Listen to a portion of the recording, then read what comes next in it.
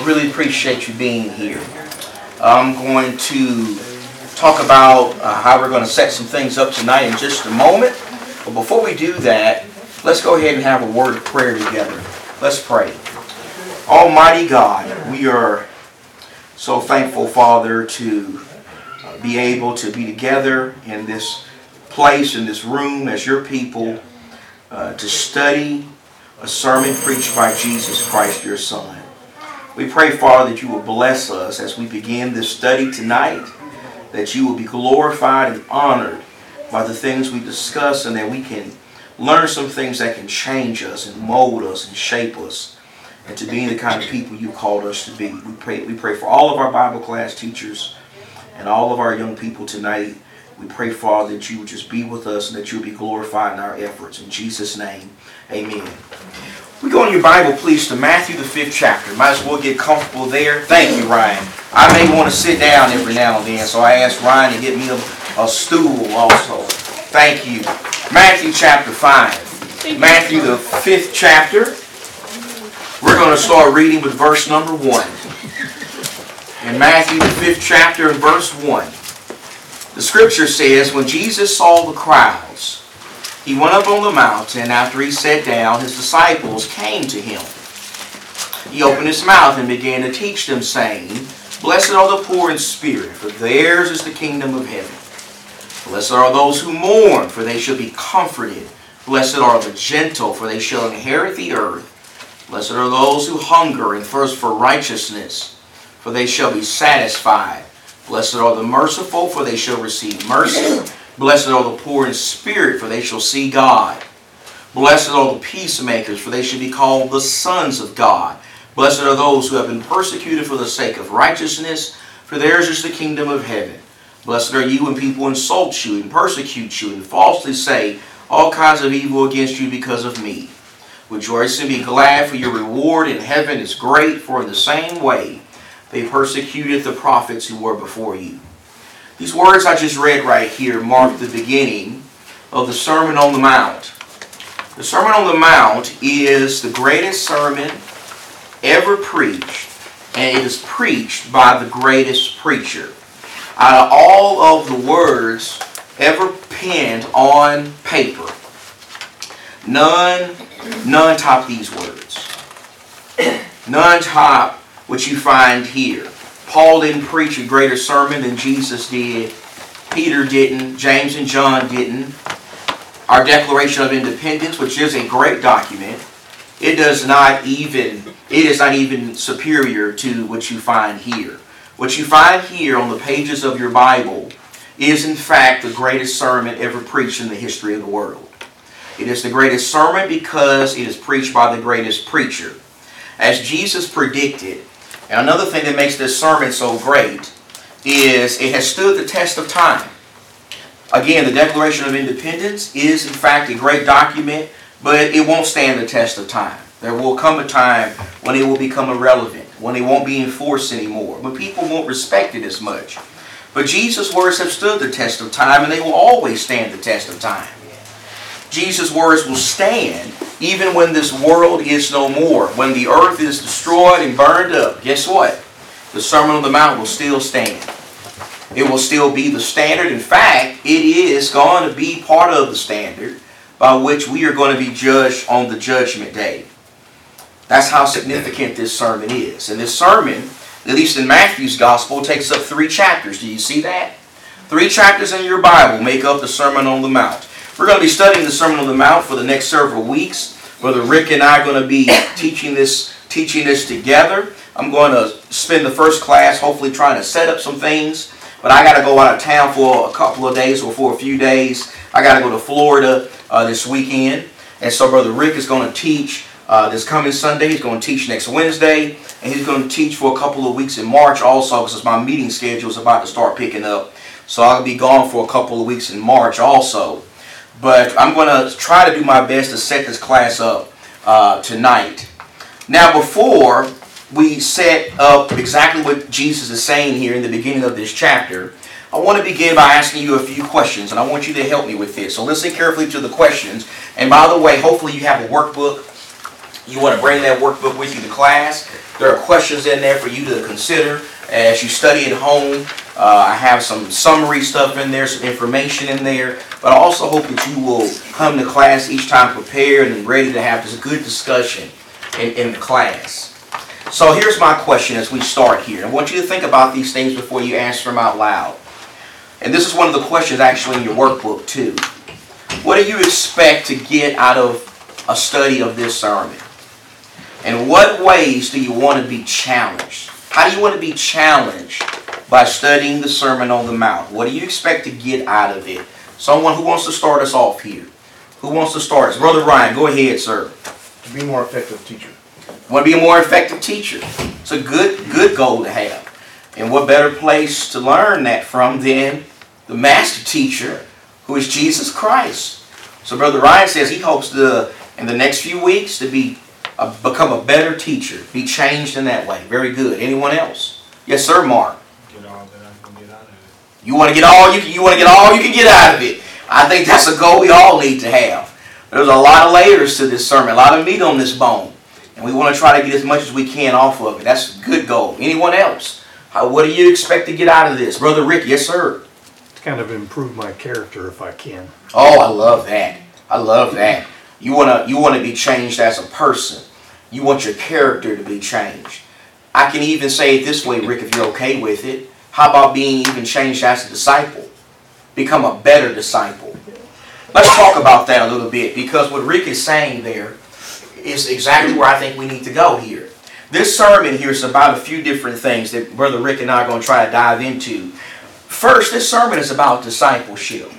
Have you noticed that as you've studied this? This sermon is all about discipleship. Now let me ask a question here, and I want your help.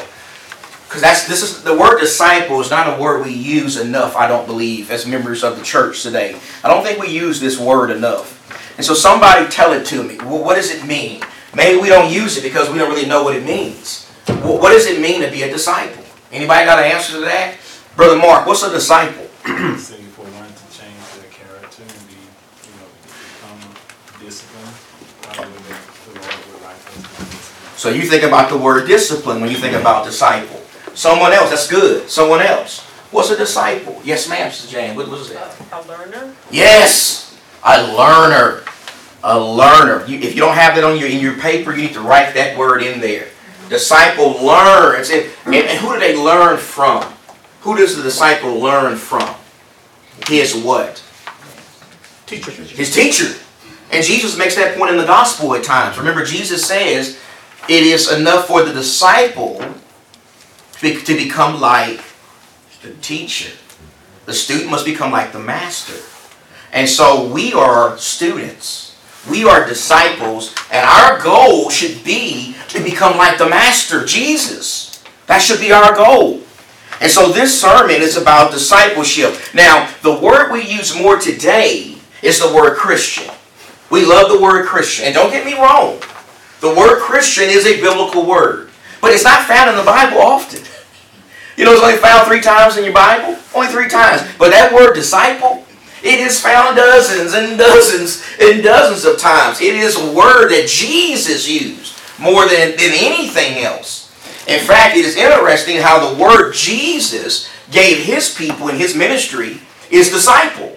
But when you look at Christian in the New Testament, when the disciples were first called Christians in Antioch, it appears that the word Christian actually may have started by people in that society. People looking at those folks over there in Antioch who were disciples and saying, oh, those are those Christ people. Those are those Christians. The word Christian may have started from the people in the society, the world in which disciples lived in. They looked at them and said, oh, they're those Christ people over there. They're Christians. They may have even been using it in a derogatory and mocking kind of way. But Jesus called his people disciples. That comes straight from the mouth of Jesus. And Jesus has a lot to say about discipleship. Brother Dunn, go ahead, sir. A lot of people make a mistake when they look at the Great Commission. Oh, we got to go out there and baptize people. No, that's not what Jesus said. Right. Make them learners. Let them learn what to do. And as they learn, then they will be changed into what I want them to be. That's an excellent point. Jesus, before going to heaven, said, I want you to make people disciples. And you make people disciples by teaching them and by baptizing them. And they become learners, students of the Master. And that's what Jesus wants. You know, so often we get so wrapped up in numbers and getting people to the baptistry. But it's not enough to get people to the baptistry if they don't become disciples. And I fear that in the church today, we don't have enough disciples. We may have a lot of Christians. We got people who are Christians, who are wearing the name of Christ, but they're not disciples. They're not really being what Jesus wants them to be and being like Jesus. And Jesus wants disciples. And so this sermon, I want you to watch for this, okay? As you study this sermon, it's about discipleship. If you want to become a better disciple, like Rick is saying, this sermon is for you. Secondly, though, this sermon is about the kingdom of God. A lot about the kingdom of God. And Jesus talks a lot about the kingdom of God. Now, this sermon is going to hopefully expand our minds on what the kingdom of God is. Because so often, as members of the church again, we have a very limited thinking in what the kingdom of God is. So often we think the kingdom of God is only in the scriptures used to refer to what? Yeah, that's not enough. Not enough. Don't get me wrong. Is the church the kingdom? Oh, sure it is. But that's not enough. That's not a fully mature way of looking at it. Because when you get to passages like Matthew 6 and verse 33, where Jesus says, seek first the kingdom of God and His righteousness, and then all these things will be added to you. And if your thinking is, well, every time I see kingdom, it's church, well, when you get to that verse, you're going to struggle a little bit. Because Jesus says, seek first the church? No, that's not what Jesus means there. We're going to see from this sermon that when Jesus talks about the kingdom of God, He's talking about God's rule. He's talking about God's rule in your life as an individual. He's talking about God's rule in your heart. Because Jesus even said in His ministry that the kingdom of God is in your heart. It's within you, He said. Is the church within you? No. He's talking about God's rule should be in your heart. The problem in our society today is many people don't want to submit to God's rule. They don't want God to tell them what to do. They don't want God to tell them how to live their life. They want to live how they want to live. Well, Jesus says if you want to be saved, if you want to become a disciple, you got to seek first God's rule. You got to understand that God has the right to tell you what to do, and you are obligated to submit to Him. And so this sermon will hopefully expand our thinking over the next few weeks on what the kingdom of God is. But then a third thing this sermon is about, and I got to emphasize it, is the heart. Your heart. Your heart is a big part of who you are as a disciple. This sermon, and I'm going to be driving this home over the next few weeks.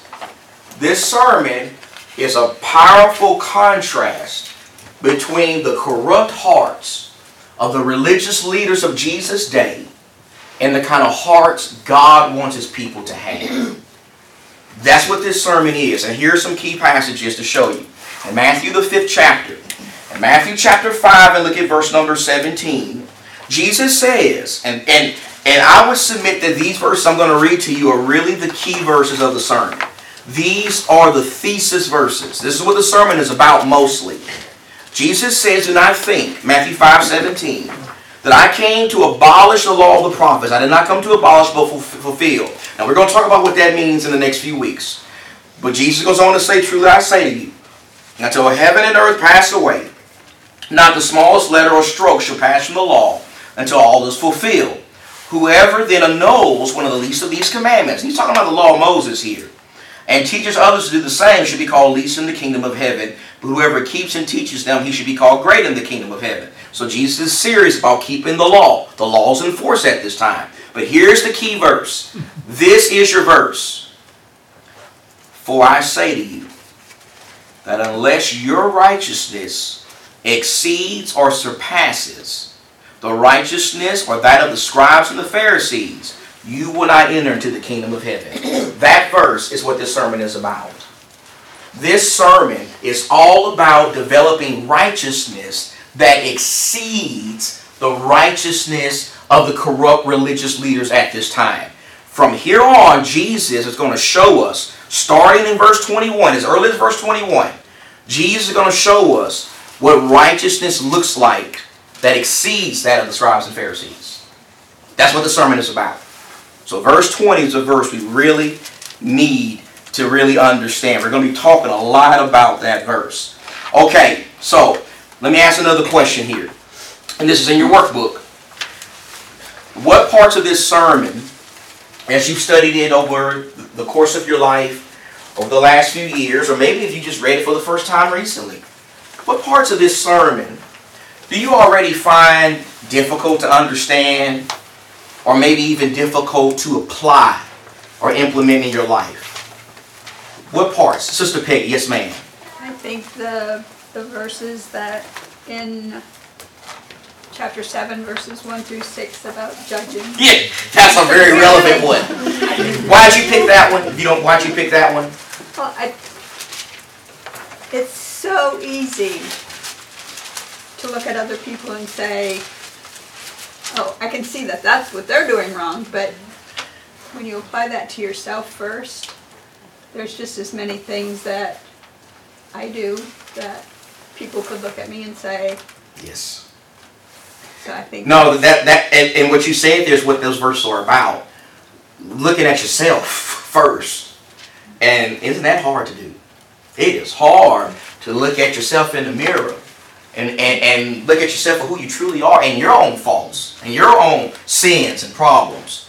And, you know, so often we go to these verses and we focus on how our society misuses them.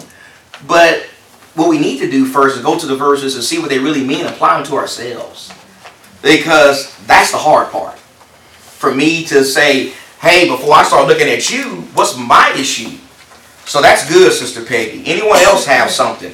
What parts of this sermon do you already find difficult to understand or implement? Brother Ryan. Can I just add to hers? Yes, please. I put the Yes. same thing down.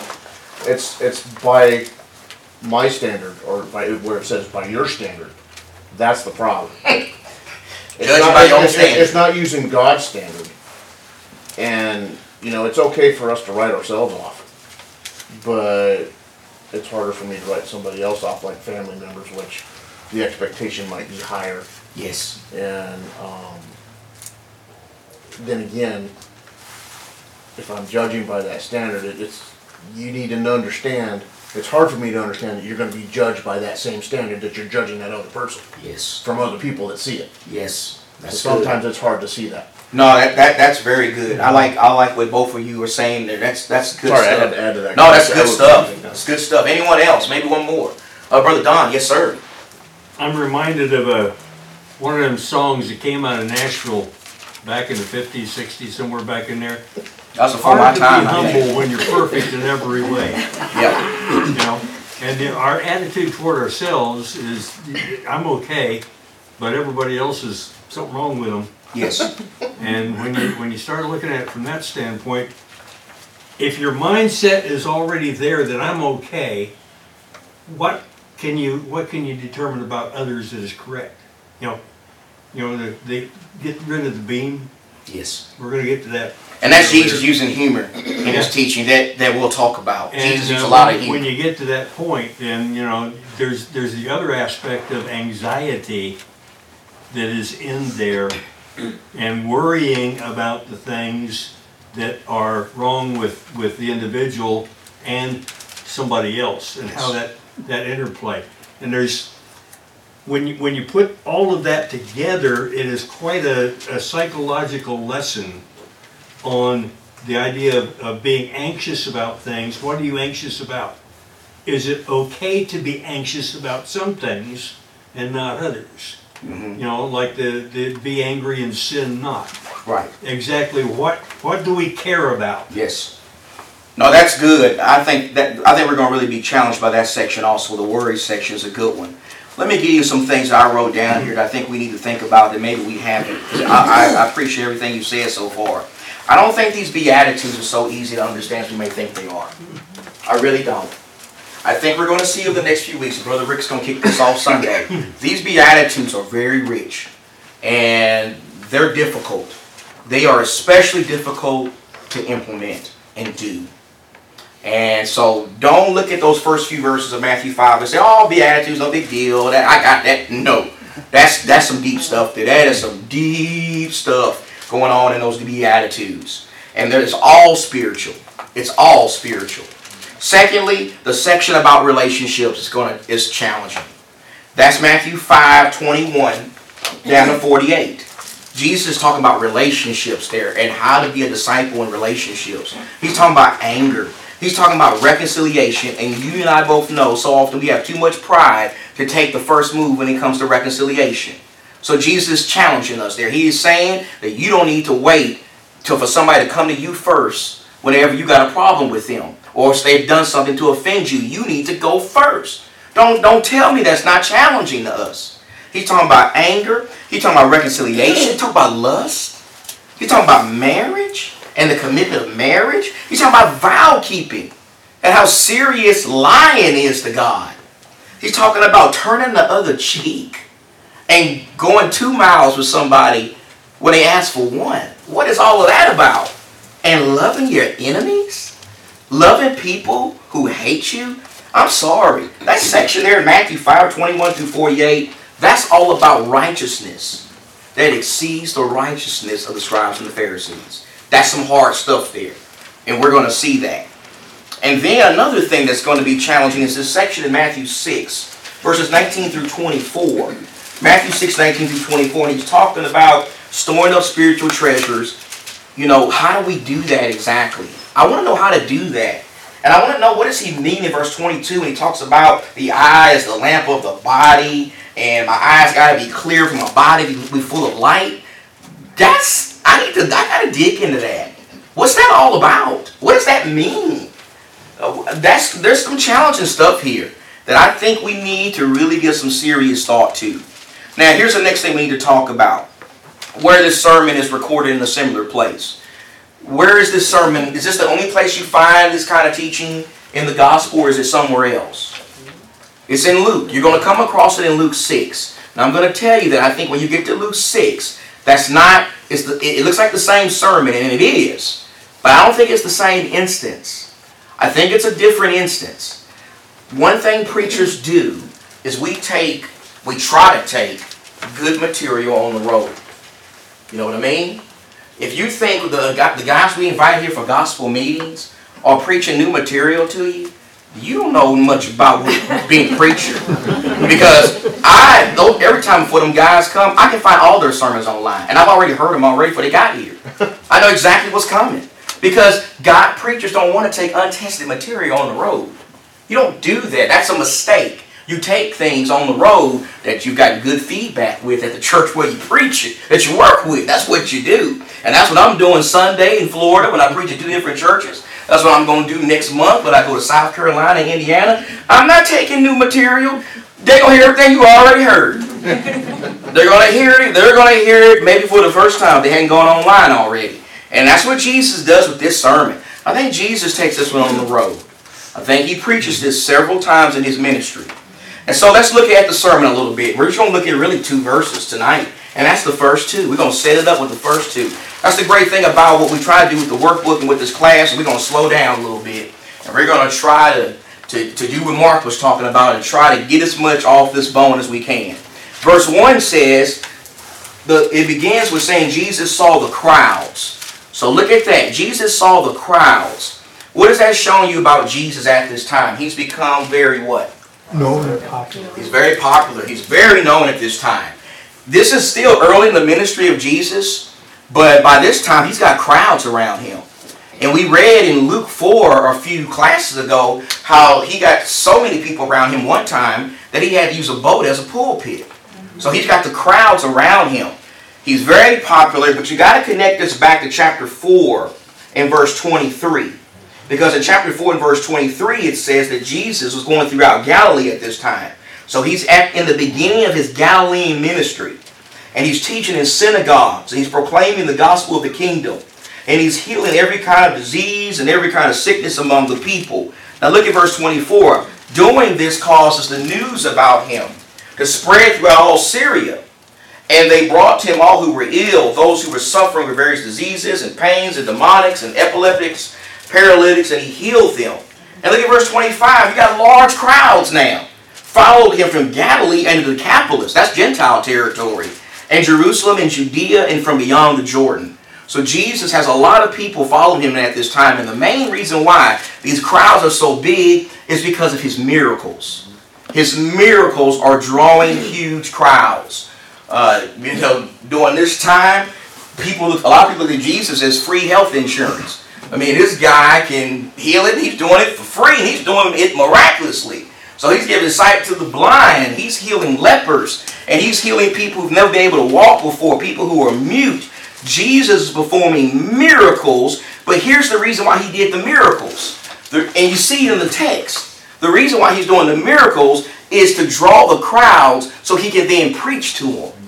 That's why he's doing the miracles, because he wants to preach. So the miracles are catching people's attention and is giving them evidence that this guy's a guy from God. We don't know exactly who he is yet, but he's got something to God, and when he talks, we need to listen. We need to listen to what he has to say. And so in Matthew 5 and verse 1, the scripture says that Jesus is taking advantage of the crowds. Taking advantage, by that I mean is that he's taking advantage of the opportunity to teach them. The Bible says he goes on a mountain. Now that's interesting, because usually in Jesus' ministry, where does he teach people at? Synagogue. He's in the synagogue. In fact, in the previous chapter, it said in verse 23 that he's going in the synagogues. Now, why is he going in the synagogues? Well, that's where the Jews are gathered most of the time. Synagogues are just religious learning centers. As I went throughout Israel, we found tons of synagogues. Usually every town has one synagogue. And you go there to listen to the rabbis, to the religious leaders talk about spiritual things, read scripture, discuss important questions, spiritual questions. And the rabbis, the men would usually sit at the front of the synagogue. The women would sit in the back. That's how that worked. And the teacher would sit while everybody else stood up. That's how it worked in the synagogue. Now, to have a synagogue, you got to have at least 10 Jewish men. At least 10 Jewish men have to be there for there to be a synagogue. And there were synagogues all throughout Galilee. And Jesus goes to the people. He doesn't wait for them to come to him. He goes to the synagogue. Now here, he's not in a synagogue. He is on a mountain. We're going to talk about that in just a minute. But he's outside. At this time, the crowds are so big, a synagogue can't hold him. He's got to be outside. Today, we would even say maybe he's got to be in an arena. Maybe where the Suns play. That's how many people you got following Jesus. Now, the scripture talks about this mountain. When we think of mountains, we usually think of Rocky Mountains, stuff like that. That's not really what this is talking about. This is talking about more of a hilly area with a flat plain or a flat place. So you got to think of hills when you think of mountain here. Okay? Think of big hills with a flat area that would enable people to sit or to gather together and listen to Jesus teach. Now, Jesus here is said to have been teaching from what position? Is he teaching from my position or a different position? He's sitting. He's sitting down. You see what the scripture says there? That's interesting. Because the position of sitting while you teach was the position that the rabbis took in the synagogue. See, when a man sat down to teach, he was recognized as a rabbi, somebody we need to listen to. He is sitting down. Now, we don't do that in our culture. I mean, if I preach to you on Sunday sitting down, y'all probably get very offended by that. Like, we're paying him too much to be sitting down to preach. Okay? But Jesus, this is the custom at this time. The custom was that the rabbis sat and you stood and listened. So by sitting down here, you know what Jesus is doing? He is sending a signal that even though he had no formal rabbi training, and he did not, but he still was a master teacher. He still had all the credentials, spiritual credentials of the rabbi. In fact, he exceeded those credentials, because the scripture says that when Jesus taught, he taught as one who had what? Authority. They were blown away by that. Because the rabbis, when they taught, they usually would only, when they said things, they would say, well, I learned this from my rabbi or my teacher. This rabbi said this rabbi said that. They will quote other rabbis almost as much as they quoted scripture. But Jesus didn't quote other rabbis. Jesus is speaking from heaven. And Jesus is telling people, you need to do this, not because another rabbi said so, but because I said so. He's teaching as one with authority. Now people wonder, how could these people hear Jesus in this situation? Because you got thousands of people, he's outside and he's speaking. How are they able to hear him? Well, you don't really get to understand that until you go to Israel. Because if you go to Israel, and they actually have a designated place there where they call it the Mount of Beatitudes. They believe, and there's no way to know this for sure, that this is where Jesus taught the Sermon on the Mount. But that's not the thing I want to focus on. It is amazing when you go to Israel how nature provides you in certain areas with a natural sound system.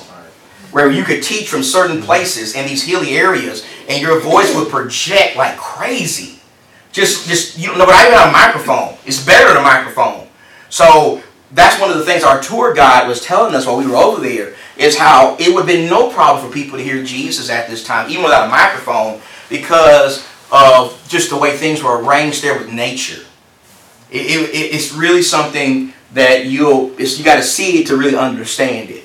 So these people wouldn't have had a hard time hearing Jesus. Even if they had kids going around different places or whatever, Jesus would have been just fine. Now, Sean. oh yes, yes sir, Mike. I'm sorry, I didn't even see you over there. Maybe blending in with the wall. Go ahead. I was just saying, you know, and I've heard that all before. God is going to get the word out, even if it has to be projected through him.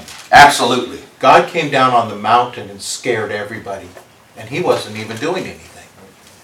Everybody backed off and said, we can't deal with this, Moses. You go take care. You've been up there, you know who he is, you go deal with it. So if God wants to project out so people at the very back can Yes. hear me exactly what I'm saying, he'll take care of that. Nature can provide those things, but Jesus can also provide I those agree things. with that 100%. Because he wants to get, I mean, this, I looked at this several times and I went back to those verses. He's got a large group. Yes. You know, we're busting people in to come over here. Yes. We want to get these people all over here to see Jesus. Now what they want is some miracles. Yes. But they're going there. So he has a very large, and you said the stadium, maybe 17,000? Yes. Yes. Maybe more like 25, 30,000. Could have been more than that, Because for all we know. the town was that big. Yes. And he's And gonna come from people other- are not just coming from towns; they're coming from all over They're the place. coming from the Yes. areas surrounding. Yes. So I agree. I think those points are of this well I always taken. go into multitudes, just Yes. multitudes. Yes, and I agree with everything you're saying. I just don't think these people would have had a problem hearing him, No. even Yeah, without no problem. something supernatural being done. But I think your point is very well taken, Mike. I agree with you. And it's interesting, it came all in days when there was no newspaper. Yes, Yeah. No it's word of mouth. televisions. What's no social media? Yeah, the Yeah. word of mouth, we kind of downplay that, but it had to have been raging throughout all Yes. of that area for people to hear. Well, when you got a man doing the things Jesus did. And curiosity Yes. probably drew a lot of folks. Absolutely. No, I got to keep going. My time is going to run out. Don, you got something real quick, so my Well, time's going Ebal to run and out. Gerizim, Joshua's out there, and then you had Israel. What, several million people Yes. at the time? And between those two hills, it was thunderous. Yes. Yes. Sometimes you don't need technology. Sometimes you just need God. And he gets it out. Now, a couple other things we need to hit at real quick. And I really appreciate your participation. I want to give Rick the opportunity Sunday to really start with the Beatitudes. So, as Jesus begins this sermon, he announces 8, 9, but I think technically 8 Beatitudes. I think the last two kind of connect together. And Beatitudes, now we call them Beatitudes. And the reason we call them that, I think is a good explanation for it. They are qualities that must be in us. Okay? They must be in us. The Beatitudes are extremely powerful, and they made a powerful impression on the early Christians. In fact, and I want to just kind of tell you this for bonus. When you look at the early Christian writings, we call them the church fathers, or the early writings from the early Christians. Out of all their writings, no place is quoted more in the writings of the early Christians than the Sermon on the Mount. The Sermon on the Mount is the most quoted portion of the New Testament in the writings of the early Christians. That's how serious they took this sermon that Matthew records here. And so as you study these Beatitudes with Rick, for a couple of classes. Just remember, there are about qualities that need to be in us. Rick's going to really hit the first few there, but they must be in us. So let me give you some points of application real quick, and then we're going to be done. Here's some things I want you to watch for over the next few weeks as far as application goes from this sermon. First, from this sermon, I hope you will remember and take away that it's about disciples being different. We're different. We get our morality from a different place than the world does. We get our cue as far as decisions go, not from the world, not from government, not from society, culture. We get it from Jesus. Jesus here is laying down a moral standard. And he is saying that if you follow what I'm telling you here, you're going to be different. You're not going to be like your culture. You're not going to be like your society. You're going to stand out. So this sermon is about changing us. It's about making us different. And if we're going to be different, like Jesus says, then this is where we got to start. We've got to start with this sermon. Because this sermon is counterculture. It's counterculture. Secondly, from this in the next few weeks, and especially the next couple of classes, I hope you can see that there are blessings that come with following Jesus. There are blessings. That's what you find with the Beatitudes. Each one starts with the word what? Blessed. Now the word blessed, so often we say that word means happy. No. When we think of happy today, usually in our society, we're thinking about what makes me happy, right? I should be happy. God wants me to be happy. That's what we say. See, that's not what this is about. When the word blessed is used here, when Jesus says blessed is this, blessed is that, he's talking about finding favor with God. If you want favor with God, not your own personal happiness that you may be thinking is the main thing in life. No, if you want favor with God, if you want spiritual peace, if you want a relationship with God, then do what I say, Jesus says. You will find favor with God if you do this, this, this. If you get this in your heart, you will find favor with God. That's what Jesus means when he says blessed here. He's talking about favor with God. Thirdly, finally, I want you to take away for the next few weeks from these studies that you can do this. You can do this stuff. This sermon is great because everything in it you can do. You don't need to be a rabbi. You don't need to have a bunch of PhDs. You don't need to know Greek and Hebrew. You just need to do it. Just do what Jesus says. Women can do this. Men can do it. Young, seasoned. Every disciple can do this. Now, I'm going to be honest with you. Doing this is not going to be easy. We're going to study some things over the next few weeks. That's going to be hard. There's some hard stuff here. There's some hard things Jesus has to say here about marriage. There's some hard things he talks about with loving your neighbor and your enemy. There's some hard things he says here with turning the other cheek and making sure that when you do religious things, your motives are right. You're not doing it to be seen by men. There's some hard stuff in this sermon. But I want you to remember this. You can do it. You can do what this sermon says. And that's what we're talking about this year as a church. And we're talking about getting to work, hand to the plow. Well, hey, this is a great study for us to have for that theme. Because if you want to, every day in your life, if you want to be what Jesus wants you to be, put this sermon in place. You can do this Monday, Tuesday, Wednesday, Thursday, Friday, Saturday, Sunday. This sermon needs to be your life every day. And you can do it starting right now. So, disciples are different. There are blessings with following Jesus. And you can do this stuff. But it's going to be hard. And it's not going to be for the lazy and the people who really don't care. Okay? So that's the intro there. I tried to set up some things with an intro. Brother Rick is going to start with lesson 2 in your book on Sunday. And I'm looking forward to it. I'm excited about it. I think we're going to be changed by this. And I really appreciate y'all being in the class. Thank you so much. Let's stop right there.